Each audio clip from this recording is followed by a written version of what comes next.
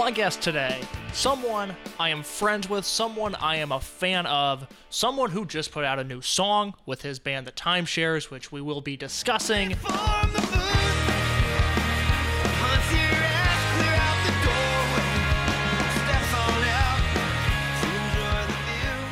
My guest today is John Hernandez. John, how are you doing?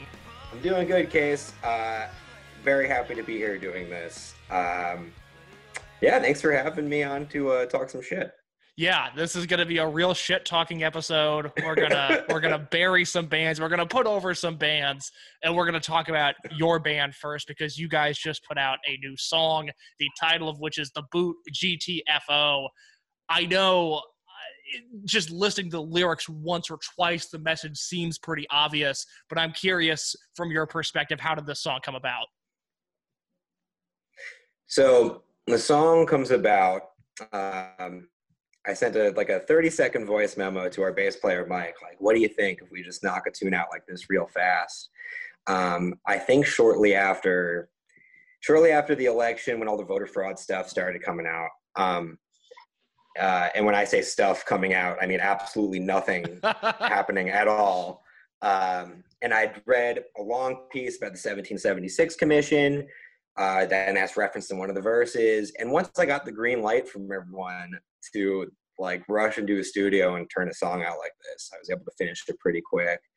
And it was cool. It was kind of tough because it's tough to speak to something so pressing and not doof it up too bad, whether, if you come off a little too heavy-handed or a little too light-handed, I guess. But I think our approach was to have the release of a pressure valve. Just, that guy's never done anything where he tried to sound smart, so why should I? We were just like, why can't we just put a big old fuck you out? And I feel like we got it. Oh, I think the message came across very well. Mission accomplished on that front. I'm curious from an artistic perspective. I was just talking about this with Aaron Bentley, who's been on this show before, and Aaron.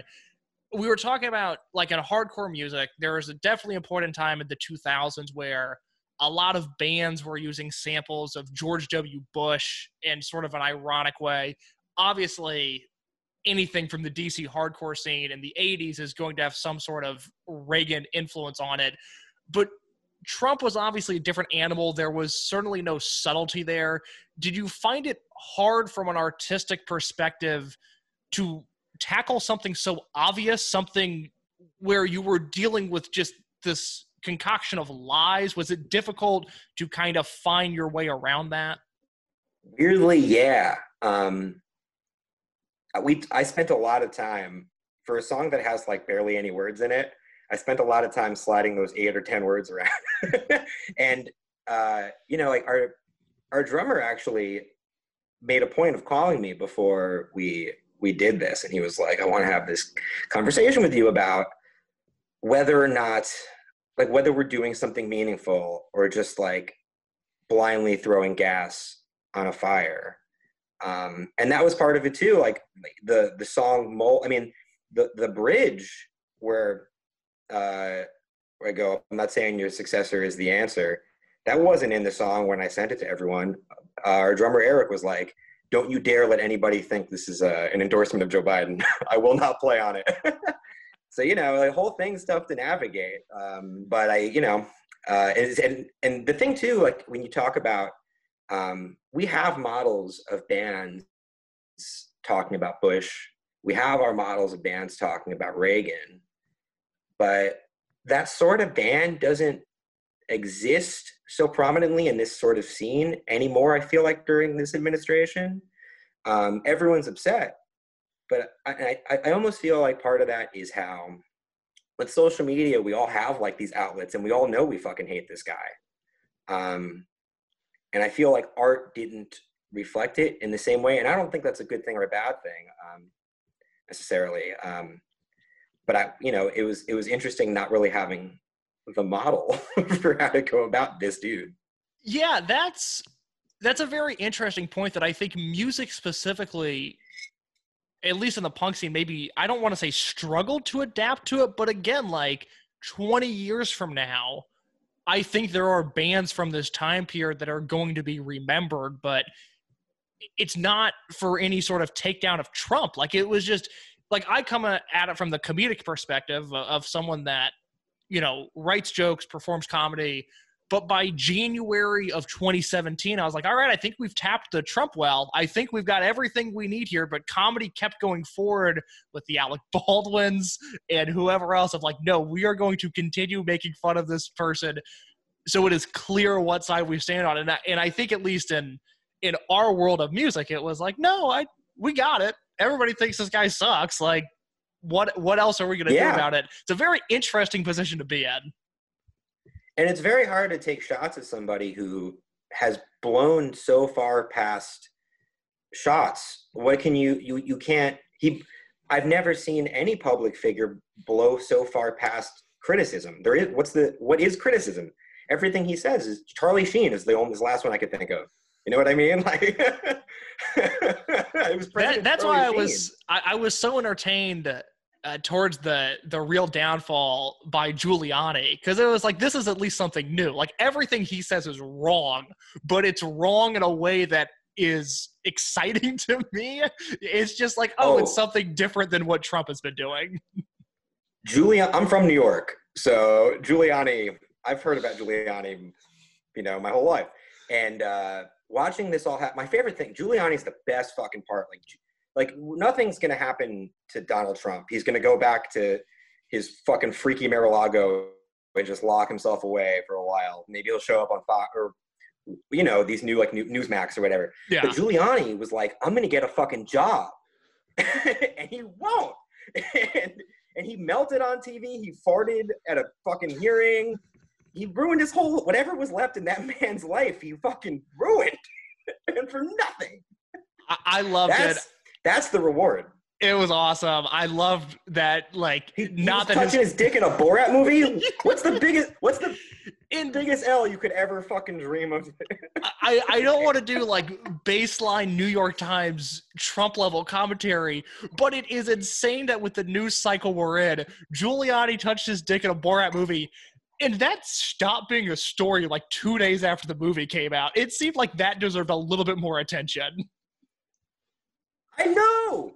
And we're not even going to, when that guy dies, we're probably not even going to talk about it. Not on the highlight reel. There's no way.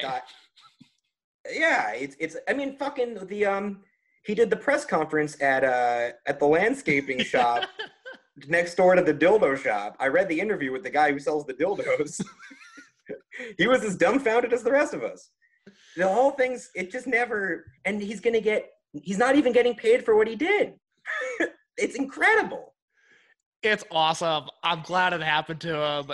It rules. I don't want to, I'm going to mention a name that has nothing to do with the Trump campaign, at least that I know of, and I would hate to associate him with Rudy Giuliani, so I'm going to be careful to say it's a completely separate transition. Maxwell Stern on the show. I like Max a lot. He seems like a super nice guy. I don't think he has anything to do with Rudy, but I don't think he does either. But I need to make it clear I'm not associating Rudy Giuliani with Max Stern yet. Just need to make that clear. But what's your relationship like with him? I feel like you guys have toured the world together, basically, but I don't know how you guys know each other or really what your relationship is. So my favorite thing about my history with Max Stern is, so I've known Max for a long time. My Timeshares and Signals Midwest did a lot of stuff together. Max is everywhere and everyone knows Max. That's not new. That's always been the case. And Max moved to Philly, where I live now, and Max and I always got along, and once he moved here, we just hung out all the time to the point where he joined Timeshares. But my favorite thing about my background with Max is I'm Jewish, and people don't always pick up on that because my last name is Hernandez. And I forget that people don't, I assume that if you talk to me for 30 seconds, you go, that's a Jew. But it doesn't work on everybody, apparently. And Max Stern's name is Max Stern. So there's no hiding it with that guy. So for years, I would talk about Judaism. I would make like Jew jokes with Max, or like if I'd introduce Max to another person I knew who was Jewish, I'd be like, "This is my friend Max Stern. I think he might be Jewish." And and then one day, where we were on a full U.S. tour with timeshares in Signals Midwest, and I told a story about my bar mitzvah, and Max was in the other room, and he dipped his head and he goes, "Oh, John, I didn't know you were Jewish." And I was mortified. I was like, "What the hell did you think I was doing all these years? You must have thought I was a fucking asshole." So, yeah, but once we got that out of the way, yeah, Max, dear friend of mine. I play on his records whenever I can. I was in a Hold Steady cover band with Max a couple times.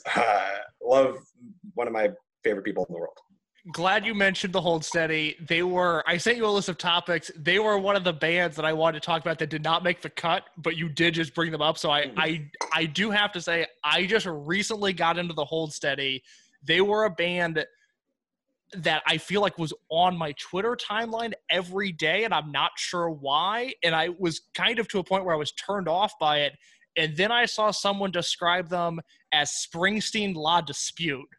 And that changed my life, because I'm a huge La Dispute fan. It's very me, where it's like, Springsteen, who cares? La Dispute, though, that I will check out.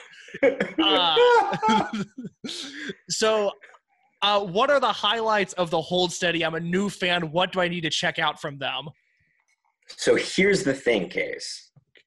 I'm not the right person to ask. All my Hold Steady stuff is through osmosis. Everyone I know loves the band.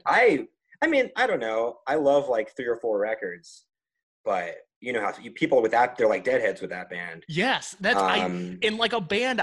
I would say even like 6 months ago, I don't think I had heard of, and then all of a sudden, the Hold Steady discourse took control over my life. Yeah, and well, I remember when they first.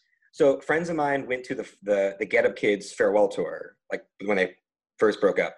And they came back from that. I met them at a diner after that show. I had work and I couldn't go. And they were like, "You won't believe this fucking band we saw. Like, who let them play this thing?" And they were talking about Craig Finn, and they're waving their arms around at this table. And they're like, "This nerd just talks loud for a half hour." And that was the first I ever heard of the Hold Steady. I didn't go listen to any. I was like, that sounds weird. And then I saw them open for the Bouncing Souls like a year later. And I called those 2 friends, and I was like, "You guys were right. What the hell was that?" But then later, when the record was sequestered in Memphis, the one after Boys and Girls in America, I heard Sequestered in Memphis and thought it was one of the greatest. On the first listen, I thought it was one of the best songs I'd ever heard in my life. And then I went back through the whole catalog, and I still don't like the first 2 records that much. But when he starts singing, oh God, I'm going to get kicked out of rock music for this. Can we delete this part? When Craig Finn starts singing, I really love that band. And the cover band we played in had a bunch of friends of ours. Like I couldn't say some of the songs we played. I was like, "Oh yeah, I know that one." And I did not. That's incredible. They're a band that really has started to fascinate me, because I do like their sound. Again, the Springsteen element, who cares? But I'm like, well, this band's kind of doing a La Dispute thing. I'm really into that. Another band. So interesting. I've never really heard that. I've never listened to Springsteen really. I lived with a guy for 2 years who he was like, "Case, you don't understand. Nebraska would be your favorite record. You need to listen to it." Oh my God. Yo, can we talk about Nebraska for a second? I've never heard it, so please, whatever you have to say, go ahead and say it. Okay. Nebraska's great. Nebraska is so great. But my God, I'm so sick of people being like, "Have you ever heard of Nebraska?" Fuck out of here, man. Like, Springsteen's cool because he sounds like Meatloaf. He's not cool when he plays an acoustic guitar. I don't know. I'm going to get kicked out of rock music for this too. But Nebraska is a beautiful record, but like the band's version of Atlantic City is better than the Springsteen one because it sounds more like the fucking E Street Band played it. So I love these know. takes. You should this listen is to good. Nebraska. This is what this podcast needs to be. I've got a question about someone else in your life, someone who I believe mastered your new song. That is Ian Farmer, who, just to give you some context, the show is Art School Albums. Most of the guests on this show bring an album that, I'm in college. Most of my friends are college age. They grew up with, that they love. I've been very open about how modern baseball is like not even just a band, just one of the most influential things of my entire life. So to me, it's like, oh my God, Ian Farmer mastered this song. That's so cool. But I get the sense that to you, Ian's just like a guy. So I didn't understand how many people were paying attention to modern baseball at first. We played, there's two instances where this kind of happened, but one year we played Fest, and it was a year where we didn't really have any new releases, and we had a line around the block for our venue before we went on, and we were like, hell yeah, people still like us. And then Modern Baseball was played next, and we saw the reaction to Modern Baseball, and of course realized a recurring theme in the history of timeshares, that line was not for us. But Ian, Ian's the best. I love Ian so much. One time I put up like a random like throwaway tweet that was like, can we start an X cover band? And Ian was the first person that responded to it. And I was like, oh, Ian's the coolest. Yeah, no, I love Ian. Ian's a great guy. I love Slaughter Beach too. I'm sure, yes. I imagine you know those records too. Very, very well. The Slaughter Beach records are a little more like my speed. And Ian's on those as well, or at least on the second one. Great angel of a human being. Yeah, to contextualize this for you, I was 15 when You're Gonna Miss It All came out, and I would have gotten into the band pretty soon after that happened. I wasn't around for sports, but by the second time the record came out, I had a friend show it to me, and the same day he showed me Modern Baseball, AJJ, and Johnny Hobo and the Freight Trains, and it's maybe the most impactful day of my life because I got showed like this cool emo band and these cool folk punk bands in just, I'm here now. It's unfortunate that this is what it led to, but at the time it was life-changing. So I always like seeing Ian's name pop up. I think it's super cool that he's still doing stuff, which leads me to asking you the question. I'm a senior in college now. I'm curious, when you were in the 18 to 22 age range, who were sort of the bands that you were losing it for? Oh, wow. So number one, when I'm 18 years old, the band that means more to me than anything in the whole world is the Bouncing Souls. No band can ever mean to me, and no matter how like nerdy or like jaded I get about music, I'm 33.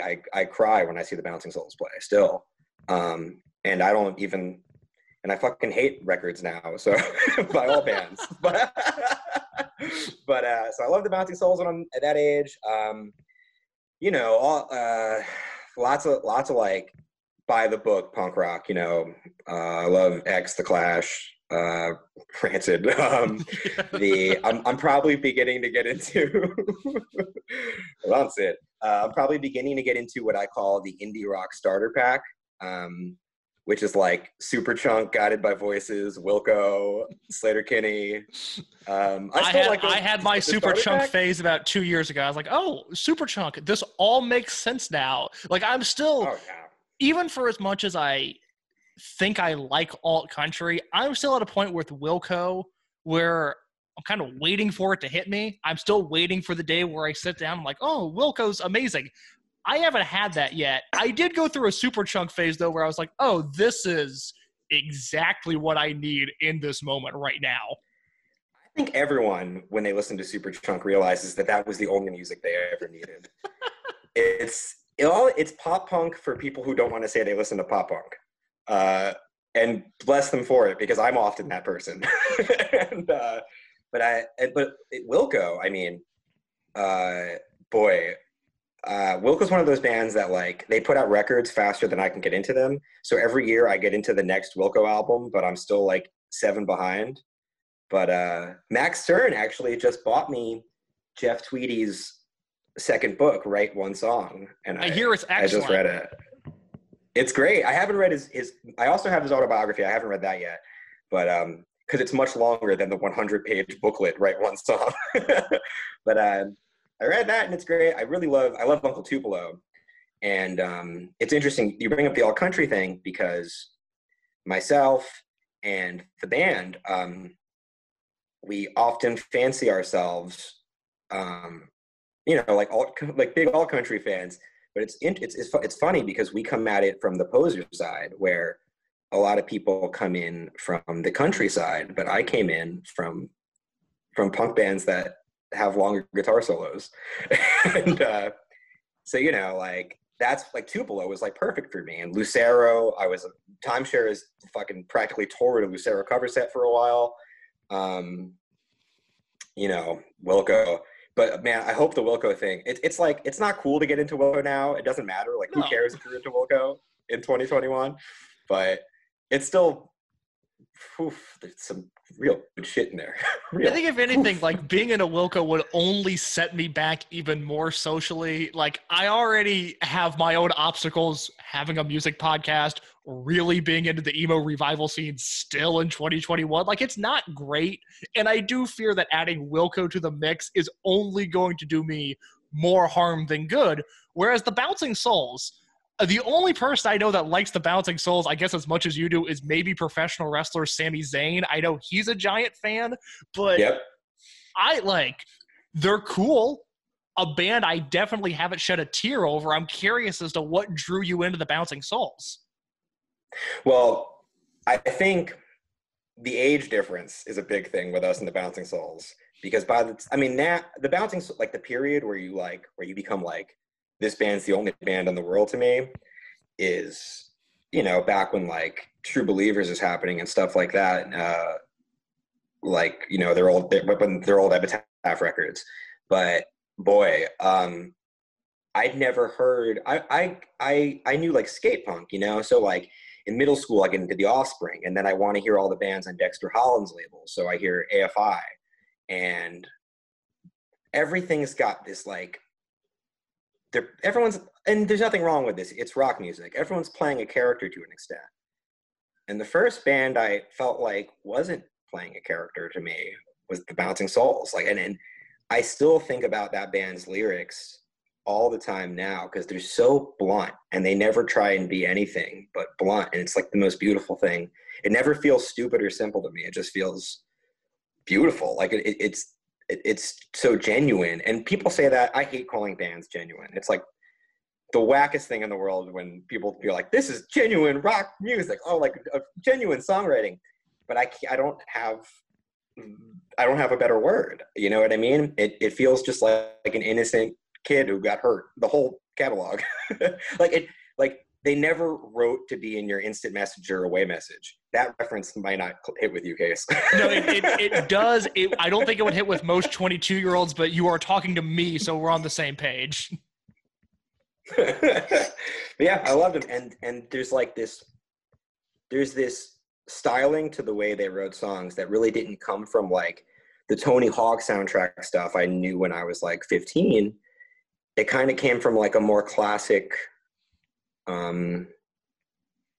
more from like the canon of like old punk rock records or old pop records, or and stuff that I'd be more interested in now, than the Fat Wreck catalog, for example. You talk about bands being genuine versus bands being characters, and there is no better time to break into this topic, the topic of Rancid, a band that I feel like is constantly playing a character. We talked right before we started recording about how I feel like you're tweeting about Rancid a lot. I don't know if that's true or not, but I do feel like whenever you're tweeting, it's either like you're plugging something cool or it's like a tweet about Rancid. And I'm giving you the platform to air whatever opinions you have about this band right now. We're going to have to go into multiple episodes if you want me to air out how I feel about Rancid. Now, I know I said this before for the listeners, when Case warned me that he was going to ask me this question, I shot confetti out of my ass. I thought it was so funny because my friends and I, friends of mine, like people I know through playing music, talking about Rancid is like this meme we all share. But it's also people my age who play or like ballpark, like you can just quote a Rancid song. You know they know it. We all know these records. And sure, Rancid is, they're playing characters. Nobody sings with Tim Armstrong's voice in real life, but it's a hell of a character. It's, boy, that band's catalog. So the tweet that I think spawned this was from my friend Mike Campbell, who plays with and is married to Laura Stevenson. And like even that thread, when you watch who responds to that thread, it's like all people I came up touring with who like all had to jump in. He tweeted, "I had a dream that Rancid was president." And everyone jumped in with some kind of presidential Rancid pun. That's fucked up. Mine was, "My name is Tim. I'm a lesser known ruler of the free world." And people are going to hear this and hear the melody of the song I'm referencing, which is like, barely a melody. Even for people my age, and I was born, I think, and Out Came the Wolves came out in 96. I was born in 99. And I still feel like the other like weird punk rock kids in like my junior high school, we could all like, okay, the Misfits are cool. We all went through our Danzig phase. And then we kind of all went into a Rancid thing. And I was a little bit removed from Rancid because I thought they were corny. I thought the outfits were dumb. And I like didn't totally get it. But then I hear a song like Ruby Soho and I'm like, oh, this is awesome, maybe? Like, I don't want to like this band, but I kind of like this band. The real answer to why Rancid matters, despite like if you weren't around when people thought the band, like when people like peak thought that band was cool, I could see looking at a picture of this band and being like, oh, not for me, no. But other bands that dressed like that back then didn't make songs like that. You know what I mean? Like, you would look at that, like, I feel like maybe someone now would look at a picture of, like, this sounds crazy. I don't know. This is a crazy example, but, like, the Casualties and Rancid and think there's anything in common between the two, for example. You know what I mean? Yeah. Rancid wrote these, like, beautiful pop. I mean, I throw the term pop song around very loosely, you might find over the course of this. But Rancid wrote these, like, beautiful pop songs that, like, there's a real craftsmanship to those songs. And even, I could see maybe people, I love the first record, but it's a little thrashy. But once you get to, like, Let's Go, the rest of the catalog has these songs where you're like, oh, this band might secretly be smarter than all the other bands. There's a reason they're like, you know, think of the bands from, like, the mid-90s, like punk rock, MTV boom. They don't sound like Rancid. Rancid's an outlier. Because they sound ridiculous. But like you said, like a song like Ruby Soho, for a song that Tim Armstrong sang, and he also, and Time Bomb, he sang both their big singles. A song that Tim Armstrong sang to be on the radio, I can't think of a bigger hurdle to commercial success than Tim Armstrong. So it just means your song can't be fucked with. That's all that's happening, baby. The song cannot be fucked with. The thing you might find me tweeting about the most is, and hear me, listeners, the best Rancid album is not Out Comes the Wolves. Out Comes the Wolves is just a fucking fantastic album. The best Rancid album is their 2000 self-titled, the second self-titled, and I'm going to fucking tell you why. Because they were done making fast punk rock songs, for the most part. But then they made one more record of all thrashy punk rock songs just to say, hey, we still do this better than all of you. It's the most baller move anyone ever made. And there's 2 pop songs on it that are better than every melodic punk band's songs. Like every other band's catalog. Radio Havana off Rancid 2000. I'm kissing, you can't see it, but I'm doing the Pizza Man finger kiss. It's magic. I would call it the Italian kiss, but Pizza Man finger kiss is much funnier, and that is now what that move is called. That is so funny. I did it was part of the lexicon. I did an episode about Limp Bizkit, and we talked a lot about the cultural relevancy of Limp Bizkit and specifically how 9/11 directly led to Limp Bizkit's decline. Limp Bizkit is specifically a pre-9/11 band. It's a very fun episode. I would recommend our listeners check out if they haven't heard it. But in 2000, like, to me, that is like, okay, Rancid's Old News, Linkin Park, or whatever other nu metal band, like, that's what's in. Was the 2000 self-titled record, was that like a hit? Because I know nothing off of it. So it's hard to say because the ceiling rises with a band like Rancid because they had commercial like radio success. I think like compared to other punk bands of the time, they probably wish they sold as many records as Rancid 2000 did, but it doesn't have like, you know, you'll never hear a song from Rancid 2000 on the radio. And it's sandwiched between Life Won't Wait that had a few singles on it and Indestructible, which was the major label album that had Fall Back Down and Red Hot Moon on it. So it is, I guess, weirdly, maybe in a commercial sense, it's the least popular of that run of albums for sure. They have 3 of 4 albums in there have radio singles, but they're not as good as Rancid 2000. And what is? This is the official petition for Ian Cohen to do a Pitchfork Sunday review of Rancid 2000. I would like to read that. I would like the official Pitchfork rating. I think. I'm not alone, baby. There are people out there that are waiting for Rancid 2000 to get its fucking due. I'm telling you, when you're gonna post this, and I'm gonna get IMs like, thank you for saying that. That had to be said. I said IMs. Holy shit. I meant text messages. It's bringing me back to 2000, baby. Oh man, a simpler time, I'm sure. I was barely around for it, but it seemed much better than what we're doing. The day I got Rancid 2000, my mom drove me to the mall, and I bought 2 CDs that day. One was Rancid 2000, and the other was the Ataris. Oh God, the one after like Broken Hearts, Blue Skies, 13X. It's called like End Is Forever or something. And boy, taking one out of my little Sony Walkman and putting the other in nearly gave me whiplash. One band, if you think Rancid's not cool, check out the Ataris. Let me ask you, this is something I'm always curious in. Do you remember the first album you bought with your own money? Are you asking me this because are you Nardwaring me? Do you know the answer to this? No, I look, I would love to Nardwar you, but I don't know the answer to this.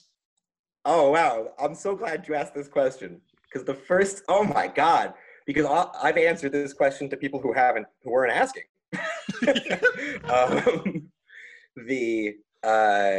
The first album I ever bought with my own money, I sat in a Blockbuster Video and I held 2 CDs up. And one was, one's cool. One was the soundtrack to Grease on CD. I just wanted a way to listen to it on my own and without putting the tape in. And the other was Pieces of You by Jewel. And I selected, sounds like you know the answer. I selected Pieces of You by Jewel, which is an album full of red hot bangers. This podcast is incredibly pro Jewel and pro Sheryl Crow. I love those 2 women. I think they're incredible. Sheryl Crow is a legend in the game. I can't, infallible. It's a dumb statement to make, but sometimes I listen to Sheryl Crow and I know she was like a giant star, obviously, but I'm like, I don't understand like why we're not honoring her. She's so talented. It's so weird she spent so much of her life with Kid Rock. That's a weird thing that I can't totally get past, but Sheryl Crow. That song kicks ass though, right? Oh, Pictures of You? No, what's it called? Yeah, great tune. It's just called Picture, but that's because there's a cover Christian from The Hotelier, and I can't remember who the other person was, but they did like a Space Jam session and they covered that song and it was so good. The Hotelier that rules. Collabs with Kid Rock. It's what I've always wanted. I bought Devil Without a Cause day it came out too. So That rocks. I mean, I grew up like my dad was incredibly pro, like, oh yeah, Kid Rock, Limp Bizkit, like Everlast. This is good music. And so I have a real soft spot for that sort of stuff. Hell yeah. Well, I mean, if don't listen to Devil Without a Cause now, you're not gonna. It's shocking. I don't know how we let that one happen. We were all like, yeah, that's okay. Even for the time, it was like, really, it's 1999, and we're just we're gonna do this. People go, it was a different time, but I go, I was there. It wasn't that different. If anything, that era of Kid Rock gave us his Woodstock '99 performance, where he came out in a red Detroit Tigers jersey with a tank top underneath and red flashy sweatpants. Have you ever worn the same outfit on stage? What do you like touring in? Oh, I was worse. I dressed worse than that. When I look back at old pictures of timeshares when we were young, and the band I joined, they were a band called The Knockdown, and I joined in the last year, and the singer left, and that became timeshares. When I look at the way I dressed, I'm like, no wonder nobody ever gave us money. I'm wearing like gym shorts are cool if you're in a hardcore band. We were not. I'm wearing like plaid shorts. I'm like dressed like I'm trying to repel people from the band. I should have dressed like Kid Rock. I think most people should. I think that would be a positive. And on the Sheryl Crow front, my girlfriend and I just watched Sheryl Crow's Tiny Desk. Yeah, it's awesome. You know, when she plays, she's playing like lead guitar parts, which isn't to say, that's just so cool to me. It's not to say like I ever doubted Sheryl Crow's a great guitar player. It's just like whenever you see like a super famous artist like that and they have a huge band behind them and they're the one playing the lead guitar parts, you're like, Sheryl doesn't have to do that. She's choosing to do that. It's so cool. And we stand Sheryl Crow for that. We simply must. We simply must. I'm curious. I wanted to ask you this just because you'll understand this reference. It will alienate 99% of our listeners, but can't wait. I love it. I think you will. Maybe you won't. But I love watching early 2000s IWA Mid-South professional wrestling shows where you have these incredible wrestlers, you know, CM Punk, Colt Cabana, Chris Hero, Eddie Guerrero, and Rey Mysterio at times, and they are wrestling in front of 12 people in the middle of Indiana. And I know they want to hone their craft. I know there were bigger things ahead. I can't fathom doing that. And I just have to ask now, what's like the dumbest show you've ever played? I love using IWA Mid-South to get to this question. Bravo, Case. Really just excellent stuff. So I wanted to get this one right because we've been a band for a long time and we've played so many bad shows that they're just one blur of a miserable adult life to me. We recently, our drummer Eric and I were talking, and he recalled that we were together on tour when Obama was elected. We were in Louisville with Polar Bear Club. And I was like, oh God, I've been doing this with you for that long. So I had to go to our bass player, Mike, and get the official list of the just absolute dirt worst shows we've played. And there were a couple of great ones.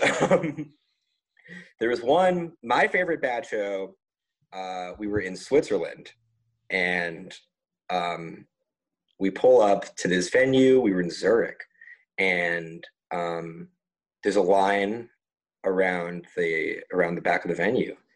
And the reason this was shocking to us will come in a second. But we walk past all these people, and we were like, oh, this is a very young crowd. That's good. It's nice to see, you know, kids coming out to an all ages show. And then we found out there was like some kind of European pop star doing a meet and greet upstairs. So this line was not for us or the headliners that night. A German, I believe, psychobilly band named Frantic Flintstones. And that's real. You can look it up. They have more plays than Timeshare does on Spotify. And the worst part of that show is there were so many volume restrictions, and we were using borrowed gear that with the volume restrictions, like the amps wouldn't break up. And I was between being bamboozled by this young pop star and frantic Flintstones not wanting to hang out with us. I was already in a shit mood, and our amps were just like totally clean.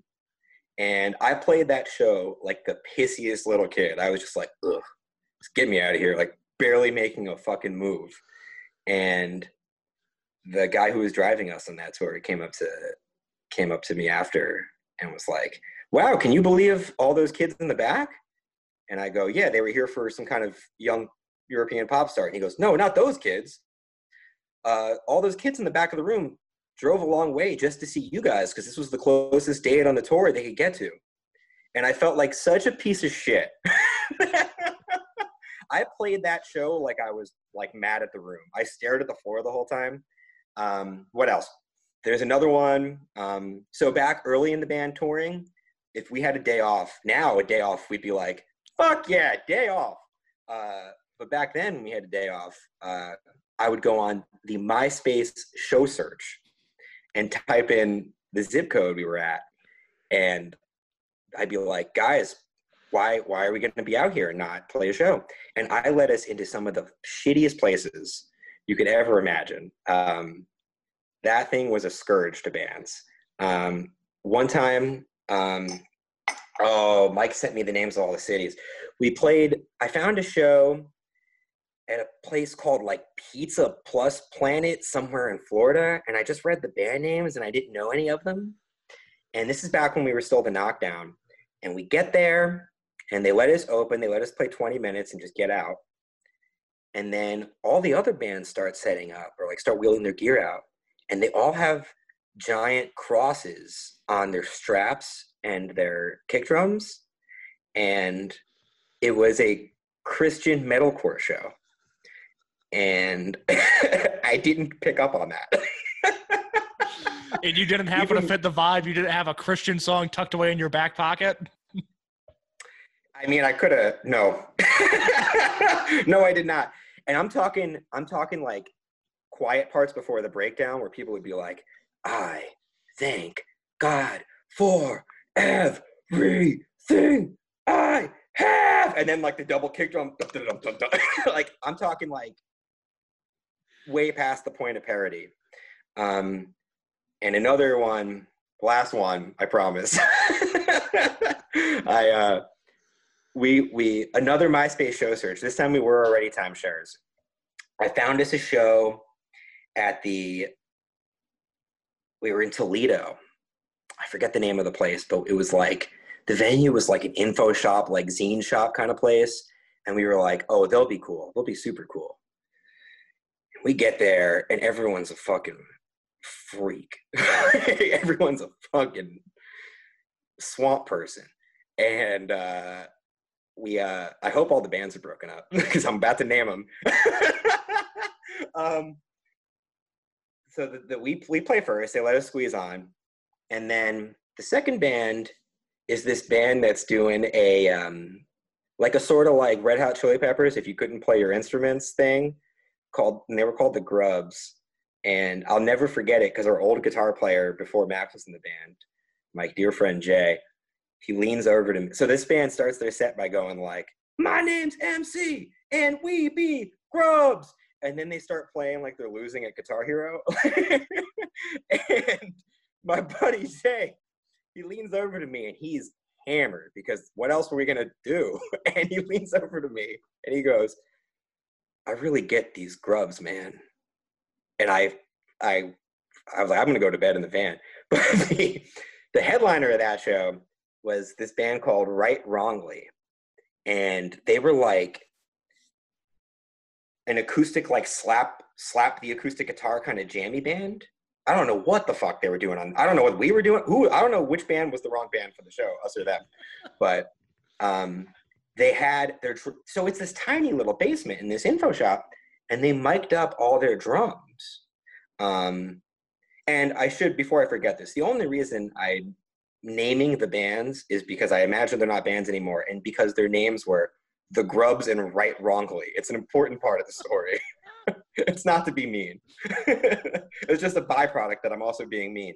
All the all the drums were mic'd up, and we were like, what the hell are they doing? It took them like 45 minutes to set up for 20 people. 4 of them having just found the show on MySpace Show Search. And we go afterwards, they have this big mount rack next to them. And we're like, what's that? And they're like, oh, we record all the shows and we sell them at the merch table. We can burn you a CD on the spot. And all of us are just like, these guys are psychos. But we're like, oh, cool. So we, some other kid who was at the show and us had to help them load that big fucking rack up. And we get to the top of the stairs and we're like breathing heavy, this big piece of machinery they brought for no reason. And we get up there and the kid who didn't play the show was like, all right, well, I'm going to run. It was great to watch you guys. And he goes, oh, wait, hold on a second. And he reaches into into like this rack and he pulls out a CDR and he just tosses it to the kid. And he goes, thanks for coming. Take it home with you. And I nearly shit myself. I've never seen anything so diluted in my life.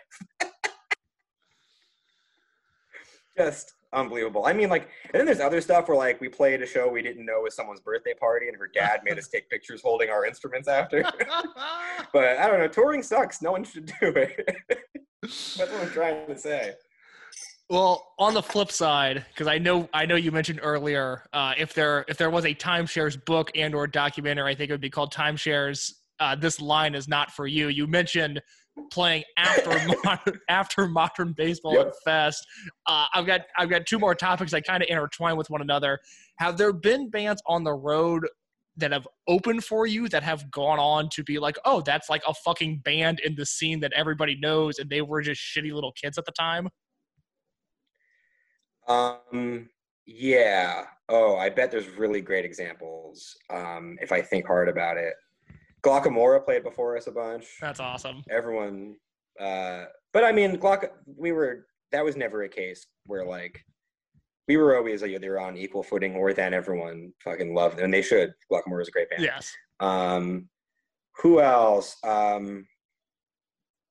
We just did a tour a couple years ago with Restorations where Wild Pink opened the show. They were brand new and they came up to both of us after. Now we know those guys, but they came up to both of us after and were like, please take us on tour sometime.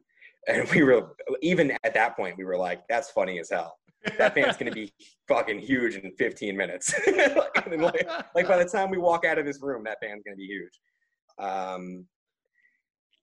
don't know though. I'm sure there's a million. I know back when in the old band when we played with Polar Bear Club and got on with them, and they were like, you know what, we're gonna take you guys on tour, and they ended up not being able to because they had to instead go on a tour they were asked to do with the Gaslight Anthem. Not bad. and that was it. No more calls to the Knockdown or Timeshares after that.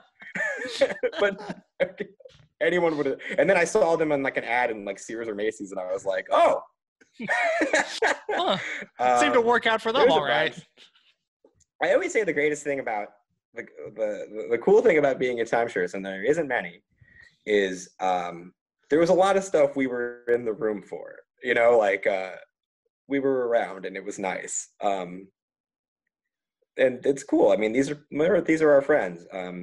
So, and I can't tell anyone they're my friends because at this point it sounds like I'm like an obnoxious name dropper. Now I pretend I don't know people because I think it makes me sound obnoxious when I'm like, yeah, it's a friend of mine. Well, you get one more segment to name drop as much as you want. I feel like I probably found out about the Timeshares through a Fest poster because I think you've been on pretty much every Fest poster. I was just doing the math today.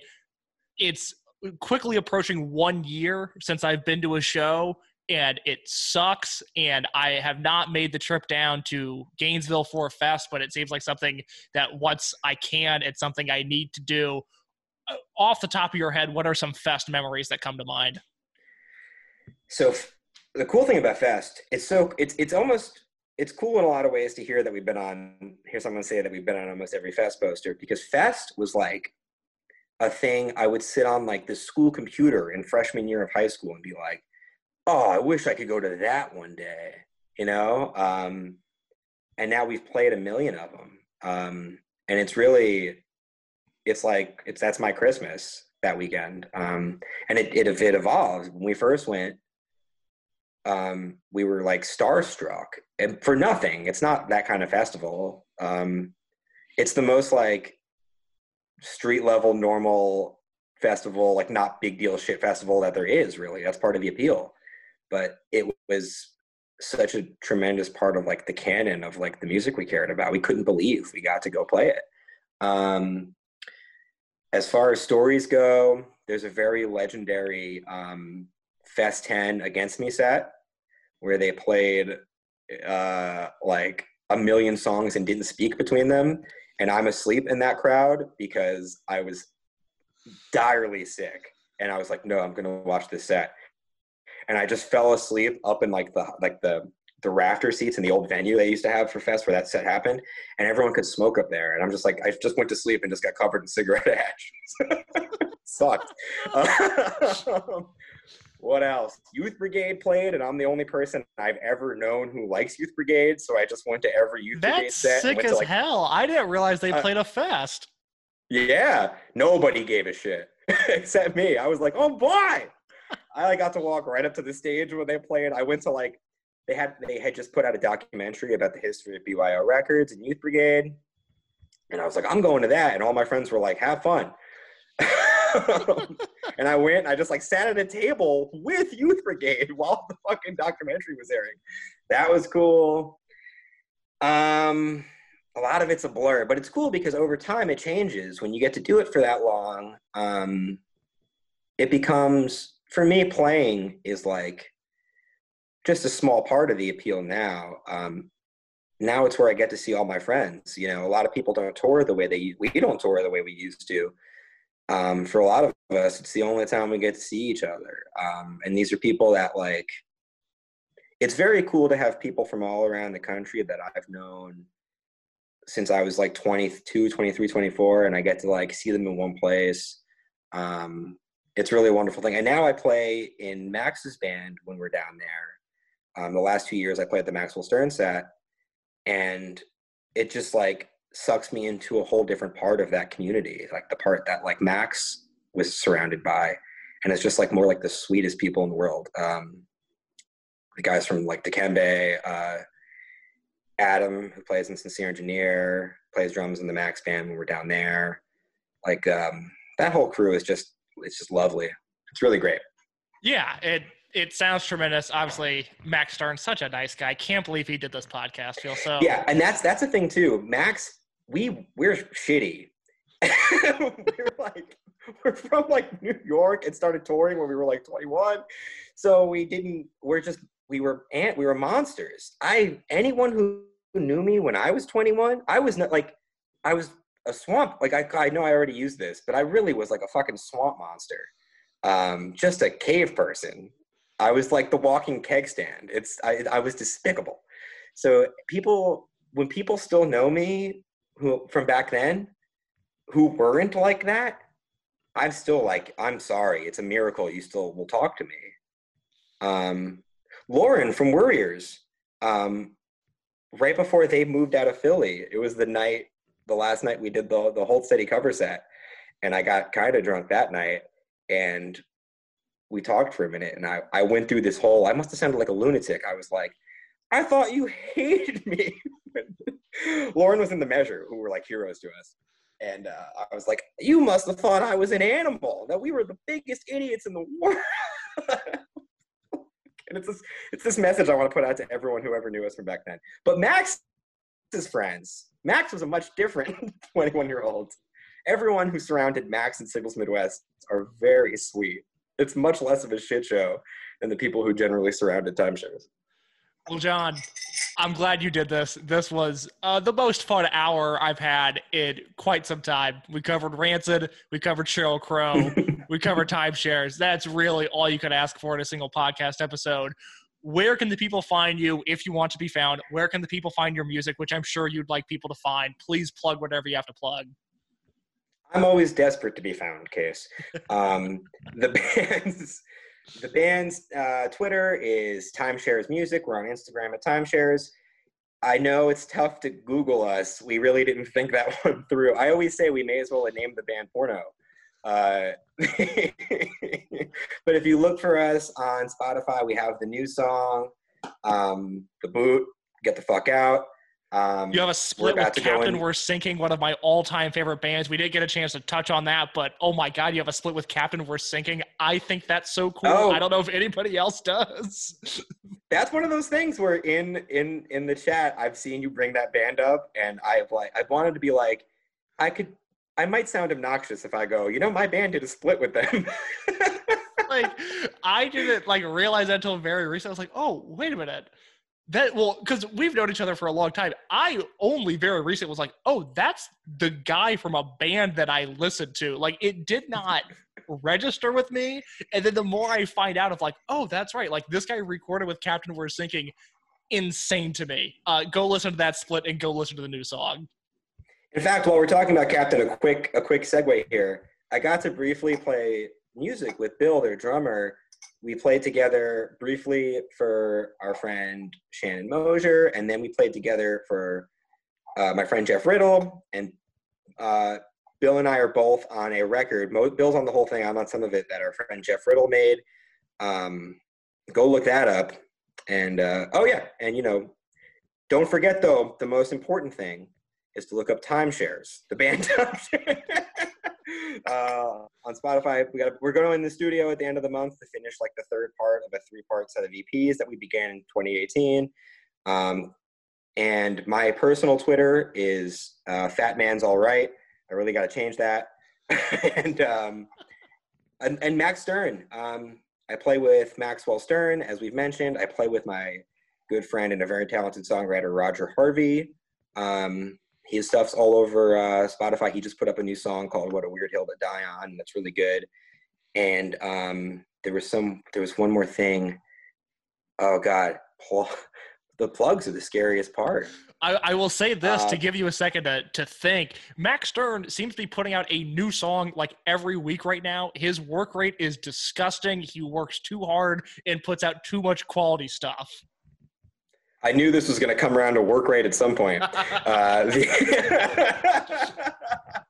No, you know what the worst part is? I was asked to play out a bunch of these songs, and there's some of Max's best songs, and it's because I have a Chromebook, so I can't record music. I bought this fucking Chromebook, and it's just a brick that does, as you found, by the way, it took us 5 tries to do this fucking podcast because I have a Chromebook. But no, yeah, Max is turning out a bunch of music. Max is about to, I don't know if I'm allowed to say this, but Max is about to put out 2 more songs that I did play on. It's unbelievable. Soon. It's just this machine of content that Max Stern has become, but it's all good content, so I'm not going to complain about it. Really, unbelievably prolific songwriter. He's writing Signals Midwest songs too. He's writing for multiple projects. He's a lunatic. Just a maniac. I think on that note, yes. Max Stern is a lunatic, and this has been the Art School Albums podcast. Thank you, John Hernandez, for being on. This was a blast. If you want to get in touch with me, I'm on Twitter and Instagram @_CaseLow, CASELOWE. If you don't want to know about my personal life but want updates on the podcast, this podcast is on Instagram @Art School Albums. New episodes every Thursday. John Hernandez, thank you so much. This was a blast. Get the fuck out!